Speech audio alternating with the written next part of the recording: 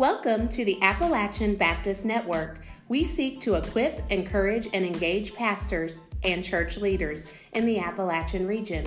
We focus on having conversations on church revitalization in the mountains and beyond. Your hosts are Matthew Jacobs, Brent Snyder, Jacob Gwynn, and Travis Tyler. Make me a stranger on earth, dear Savior. Make me a stranger more like Thee. Help me keep my focus on heavenly treasures and not on earthly, may it be. Make me a stranger on earth, dear Savior, till I see my heavenly home. Lord, I've found myself loving earthly treasures, simple pleasures, taking your place. Nothing can measure to heavenly treasures. Hearing well done and seeing your face. Make me a stranger on earth, dear Savior, till I see my heavenly home. That poem, Make Me a Stranger, was given to me some time ago. And today I'm back with a guest, Pastor Ron Owens, who is Pastor Emeritus here at Grace Baptist, served here faithfully for 18 years. And we're talking about funerals again, but from a different perspective this time. We're talking about funerals from the perspective of those in the pew, not from those in the pulpit. Those who are more lay folks, not those who are called and ordained into the ministry.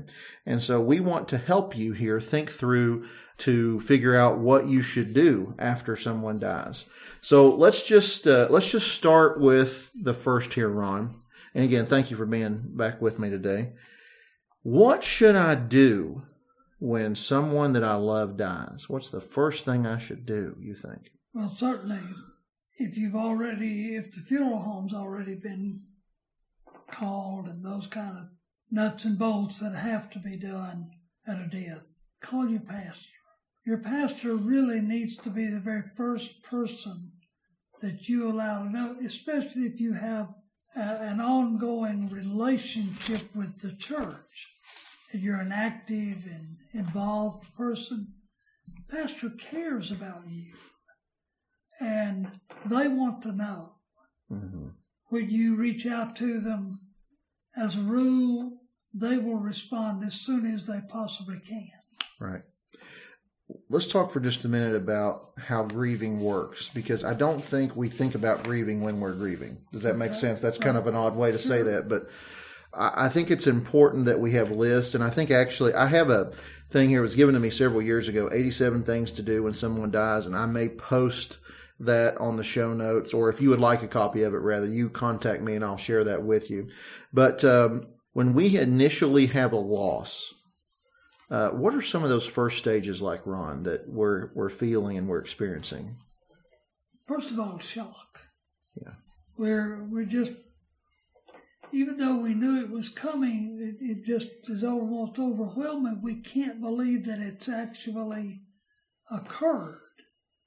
And then once we kind of get hold of that piece of it, then we begin to just do things almost like we were a robot. We're numb to all the things and all the feelings that are going on. We don't always remember what we did or didn't do.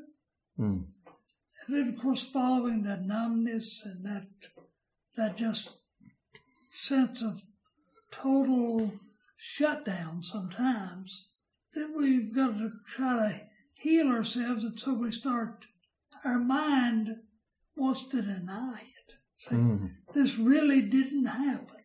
Right. And this can't be real. This can't be real. I would almost call that even a surreal stage. Yeah. Like this, how can this person be dead? How can their life be over now? How can there be a reality where this person is not physically existing? And I think sometimes folk start the blame game of themselves. What did I not do?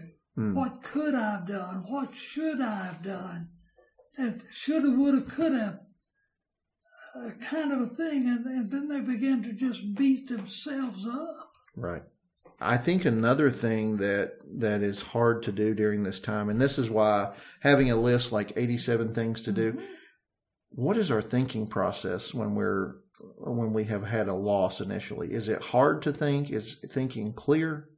It's sometimes hard to think. It's very difficult to clearly think for many people. Maybe not everybody, but many. I've been with folk and they were so immobilized that they couldn't even call the funeral home. Right. They couldn't even call their sister. The other relatives. Yeah, the relative. And so in those times, you just got to help them to do the little things.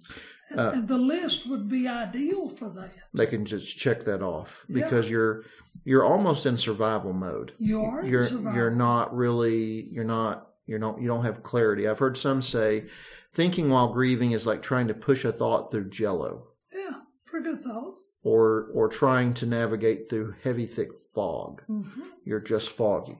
All right, let's talk about another thing we see, and that is oftentimes there will be emotional outbursts, uncontrollable crying and sobbing. I think this is fairly common in groups for women to do and to be seen, doing that in the family group. Not all the time, but I would say more frequently than men. Do you think that means men don't have emotional outbursts?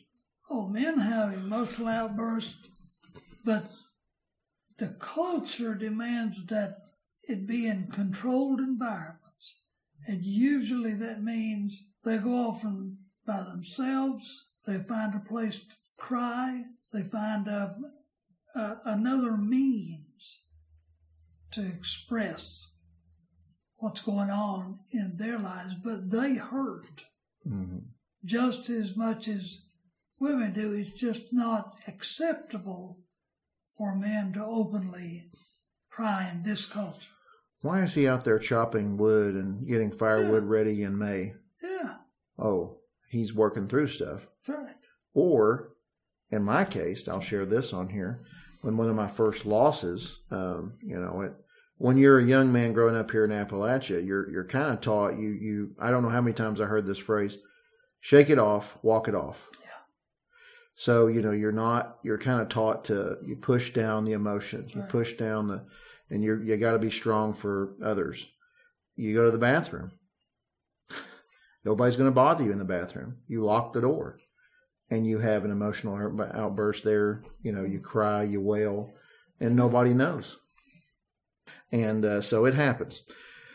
What else do you think would be helpful to talk about here as we, think through what we're facing here when we lose somebody emotionally? I think one of the things that we have a difficult time addressing is the fact that we're angry. And I have found people who they direct their anger at the wrong places and the wrong sources when they're angry. Sometimes people are angry at themselves. Sometimes they're angry at the person who died. Sometimes they're angry at God. And that's the one that is very difficult for us who are Christians to acknowledge. I'm not supposed to be angry at God. Is it okay to be angry with God, Ron? I believe it's okay to be angry with God. God can handle it. God's not afraid of me, and he doesn't dislike me, and he's not going to punish me because I can talk to him. I guess we should maybe compare it to our earthly fathers, right? We may get angry at our earthly father, but does that always change how our earthly fathers love us? No. They love us anyway. They love us anyway. How much more our Heavenly Father in his perfection? How much more the Heavenly Father, and it's okay to talk to him about what you're feeling. Right. And I think that's one of the problems we run into is we have to stuff all those things. When God invites us to talk to him and communicate with him. And in that relationship, that's the kind of love relationship that we have as Christians. Is that loving, intimate personal opportunity to bare our souls, if you will. Now, some of these other stages that people may go through, maybe those who have stronger faith, and maybe those even that do have stronger faith but have emotional struggles, maybe they can shortchange some of these, but they may still feel them all, right? That's very true. But I'd like to step back just one moment. We live in a society where we've been taught that there are stages of grief. Mm-hmm. And I start up here at whatever it is, anger, fear, whatever, and I move through them. And we were taught for many, many years that there were 5 stages. Mm-hmm. Okay? There's 5 or more. Right. But here's the thing about those things. They don't come in any certain pattern. Right. You can jump from fear to acceptance. You jump all around. You can be any one place, any moment in the grief journey. Yeah, I have oftentimes said that I believe grief is the most intense emotion that an individual feels because of what you're describing. Yeah. Because grief is not one emotion at a time. Right. It is multiple emotions coming at you at multiple times. Yeah. So oftentimes we may see disorganization. Yes. Did I turn the coffee pot off? Yeah. Did I leave the stove on? Did I pay the light bill?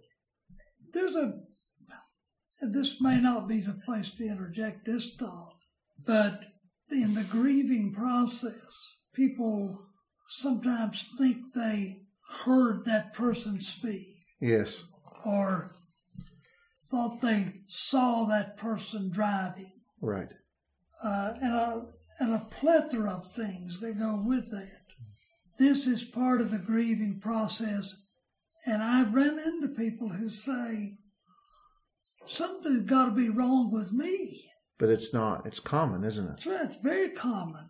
Yeah. To hear a loved one's voice in the night, if you were their caretaker. Right. They called me in the night, and I got up. That happened to me once. My grandmother was very ill, and she was a tall woman. She was about my same height. My mother was not able to lift her out of bed to go to the bathroom towards the end, so she would call for me. Well, when I went to the home after she passed in the night, I could hear her yelling for me in the night. And, of course, it was all in my mind. Right. But that happens oftentimes. And then, of course, you deal with feelings of panic. And I would say almost the bottom of the barrel with these emotions is going to be guilt, maybe survivor's guilt, which you alluded to, loneliness, and what would you say, isolation. Even though you're in a room full of people, can you still be alone? You can be alone. You can feel very alone in the largest crowd there is. I hear people from time to time talk about, I went to church and the church was full, but I felt so alone. Mm-hmm. And I think that's one of the times when it becomes important for people to speak and to search out those who have gone through grief and make sure you touch their life. Right. Yeah, I want to write a book one day. Things not to say to people that are grieving. Yeah.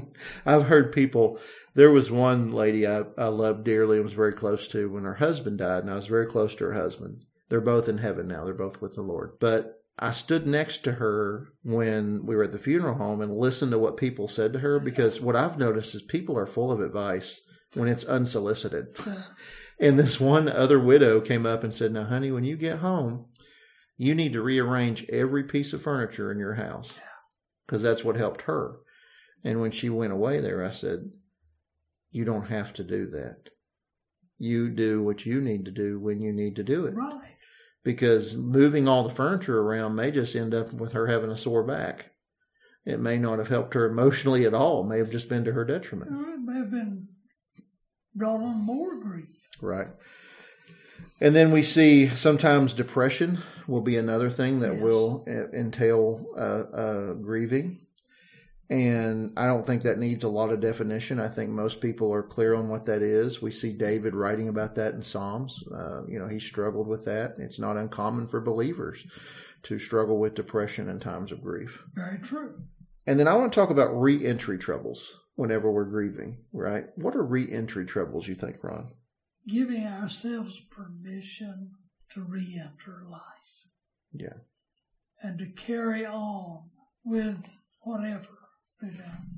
Sometimes it's difficult to re-enter the church life if you were with a mate and that's where you had a significant part of your life. When you go there by yourself the first time, it can be very difficult. Sitting in the same spot, you sit with your spouse, sitting in the same spot, or sometimes with your children, right?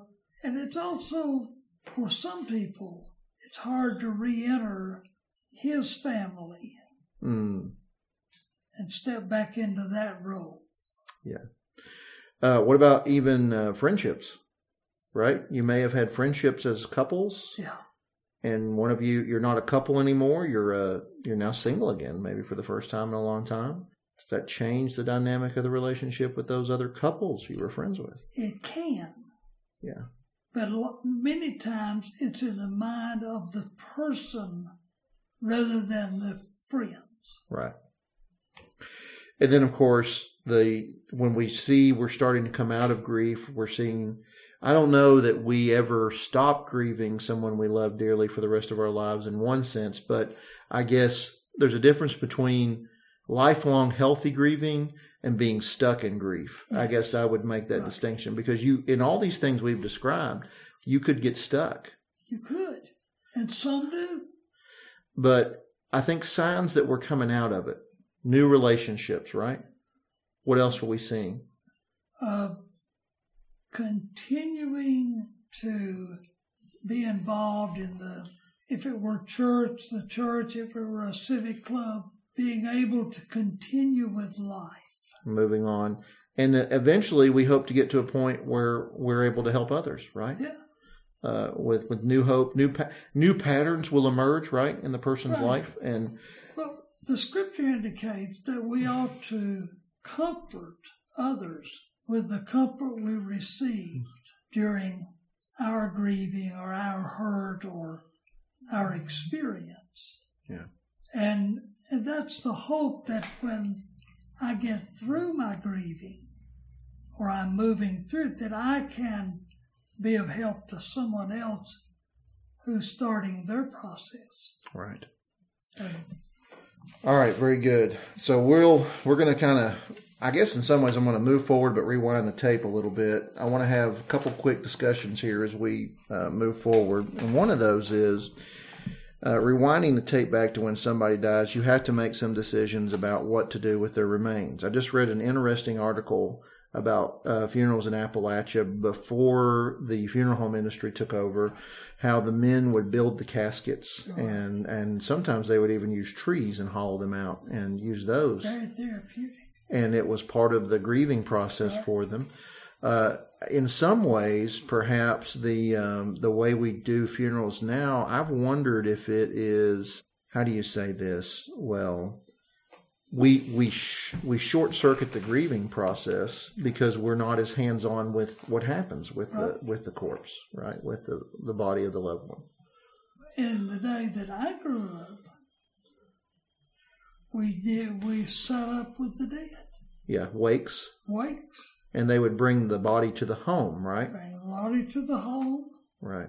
Food would be prepared in the home, and people stayed up all night. People, that just sounds like a totally different world now. It is a totally different world. So, well, let's get into this discussion then. Let's talk about cremation versus burial. We get this question as pastors. Yes. Lay people ask us, is it okay to cremate my loved one, or is it not okay? How should we think about this? What should be taken into consideration? I can tell you what I hear when people begin to talk about that. It's the cost of a cremation of $1,500, whatever it is, versus the cost of a burial That could be as much as 8,000. And so what I'm hearing more and more and more is people are choosing cremation over in-ground burial because of the cost. Now we get those questions. Would God be okay with this? Is it biblical or is it not biblical? And I've not been able to find enough evidence that I can say one way or the other. Yeah. There are also other considerations. Now, in Appalachia, we have a pretty good amount of real estate that we can bury people in the ground. But in places like Hawaii, they can't. They don't have enough real estate to bury the dead. So their two options are either cremation or shipped back to mainland. I think Japan has a similar issue, but the way they handle it is, did you know in Japan you can rent a grave for a decade? I'd heard that. And so I guess after a decade, people don't visit your grave as often. But anyhow, well, let's talk about theologically and biblically for just a minute and thinking through this. And I don't know if we're on the same page. We hadn't discussed this prior. We'll discuss it. I may be a little more old school on this one. Okay. But I would say that if possible, burial is preferable for believers because of the resurrection. It is because of the resurrection and the expectation of the resurrection to those that remain. Right. Now, can God put it all back together if you have a loved one who has been cremated? And I think the answer is yes. But I still think if possible, and I don't think believers should spend exorbitant amounts of money at the funeral home. Right. I told Becky, when I die, you need to buy the cheapest casket possible. Right. You know, like we don't need fanciness. We don't need to dress death up. We understand what death is as Christians. You know, it's not the end. It is us moving to the next realm with Christ. Mm-hmm. We're being transformed and glorified. And so, you know, Christ will renew whatever's planned in there, including if it has been, you know, cremated. But I think in the Old Testament, we see a pattern of burial. When Sarah died and Abraham was left, what did Abraham do with her body? He bought a cave and he did what? He buried her. When Joseph died in Egypt, he told them to do what whenever they went back? Take the bones back with you and bury me there. He wanted to be buried back. And I think for Appalachians in particular, we have a attachment to our land here. Mm-hmm. And we want a piece of us to endure here in the land. Right. So there's even a cultural context here. I'd say Appalachia may be more of a holdout from cremation because of that than other parts of the country. But we see cremation is becoming increasingly popular. I think I was talking to a funeral home director here that goes to our church. He just retired recently. Over half the funerals they were doing here were cremation now. And I remember in that same funeral home when cremations were almost nil. Right. All of a sudden. So I don't think, let me say this, if you heard me say all that, you shouldn't feel bad if you've cremated a loved one. In particular, if you have cremated them at their wish. Right. Because God can restore that. But if possible, I'm going to qualify it that way. Do you think that's fair, Ron? I think that's fair. If possible, burial is preferable for believers because of the resurrection and because of the patriarch's example. All right, let's shift the discussion away from this to one last aspect that we probably should discuss for lay folks. I know this is a part of ministry that is perhaps veiled and not talked about or seen or discussed, and that is the honorarium for the pastor. And we're going to have to do this one fairly quick, within about 4 or 5 minutes. So we'll dive into as much as we can. Pastor Ron, what is an honorarium for a pastor in a funeral, and what should it be? And, you know, kind of tell us what your thoughts are on that. Okay. First of all, an honorarium is an expression of the appreciation and love the family has for what the minister has done in the midst of sharing with them in the whole process, however long it takes. I think that's part of it. But the honorarium should cover some of the extra expenses that come to that minister in the midst of that.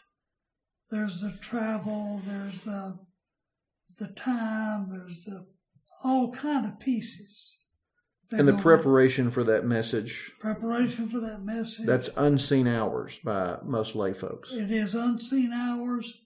And I know someone's going to say, but we're paying him as he's a pastor.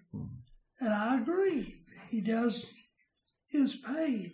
But you pay him for his ministry. And these are extra hours and extra times. And it's an opportunity for the family to value that minister at the time and give to them. And I don't think any minister that I've ever known had an expectation, at least not a verbalized one, but generosity ought to be the word that drives honorarium. So what is the value that he contributed in your time of need? Yes, that's exactly. Pastor Ron, what if I can't afford the honorarium I want to give? Should I still give an honorarium even though I'm kind of embarrassed of that amount, or should I just not give an honorarium?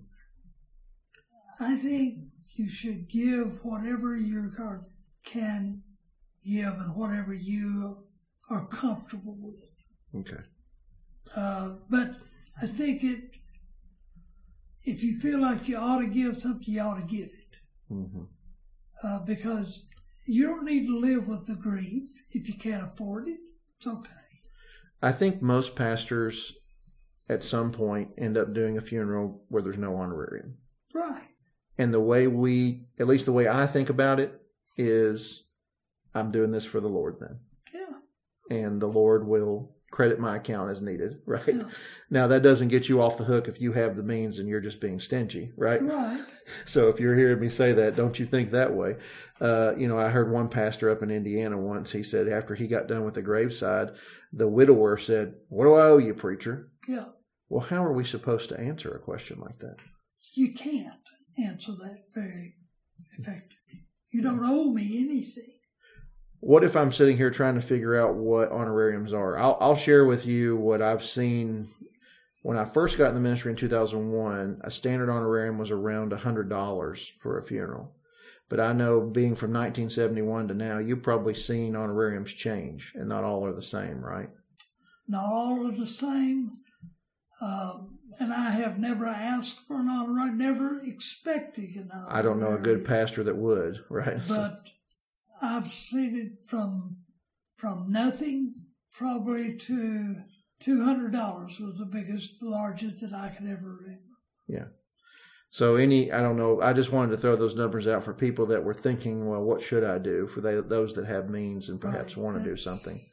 So I don't know of any pastor who has an expectation. Yeah. But I think we who need to think about those pastors and the times they're investing. Because the other thing, too, is that time that they're spending with your family is time they are not spending with their family. Right. And so what I've heard a lot of pastors do, and what we even try to do when we get an honorarium is, it goes into like a Christmas account for the holidays. And so then we do special things around Christmas. But a lot of times pastors will use those honorariums on their family, For several years now, honorariums go to my wife. Yeah. That's her, for her to use however she chooses. Talk to me about how many hours you think a pastor is putting in when he has a funeral in a week. How many hours do you think that adds on top of a work week? 10 hours. At minimum. Yeah, at minimum. All right, Ron, I think that's about it for, those that are trying to work through, how do I think about this? What do I do when a loved one dies? Is there any closing thoughts you have on this subject before we land the plane here? No, I'll just let you land it. That sounds good. Well, enjoyed having you with us again. Thank you again. And I hope you'll go back. If you're a pastor and you've been listening to this, please remember that there is a previous episode where we handling funerals from the pastor's perspective. We'll try to put a few helpful things in the show notes for this episode and the previous one. And look forward to having you all join us again next time. And have a wonderful day. You have been listening to the Appalachian Baptist Network. Thanks for joining us. If you have a question or comment for our host, please send an email to appalachianbaptistnetwork@gmail.com or send us a voice message on our Anchor website page at anchor.fm/Appalachian-Baptist-Network. Join us again next Monday.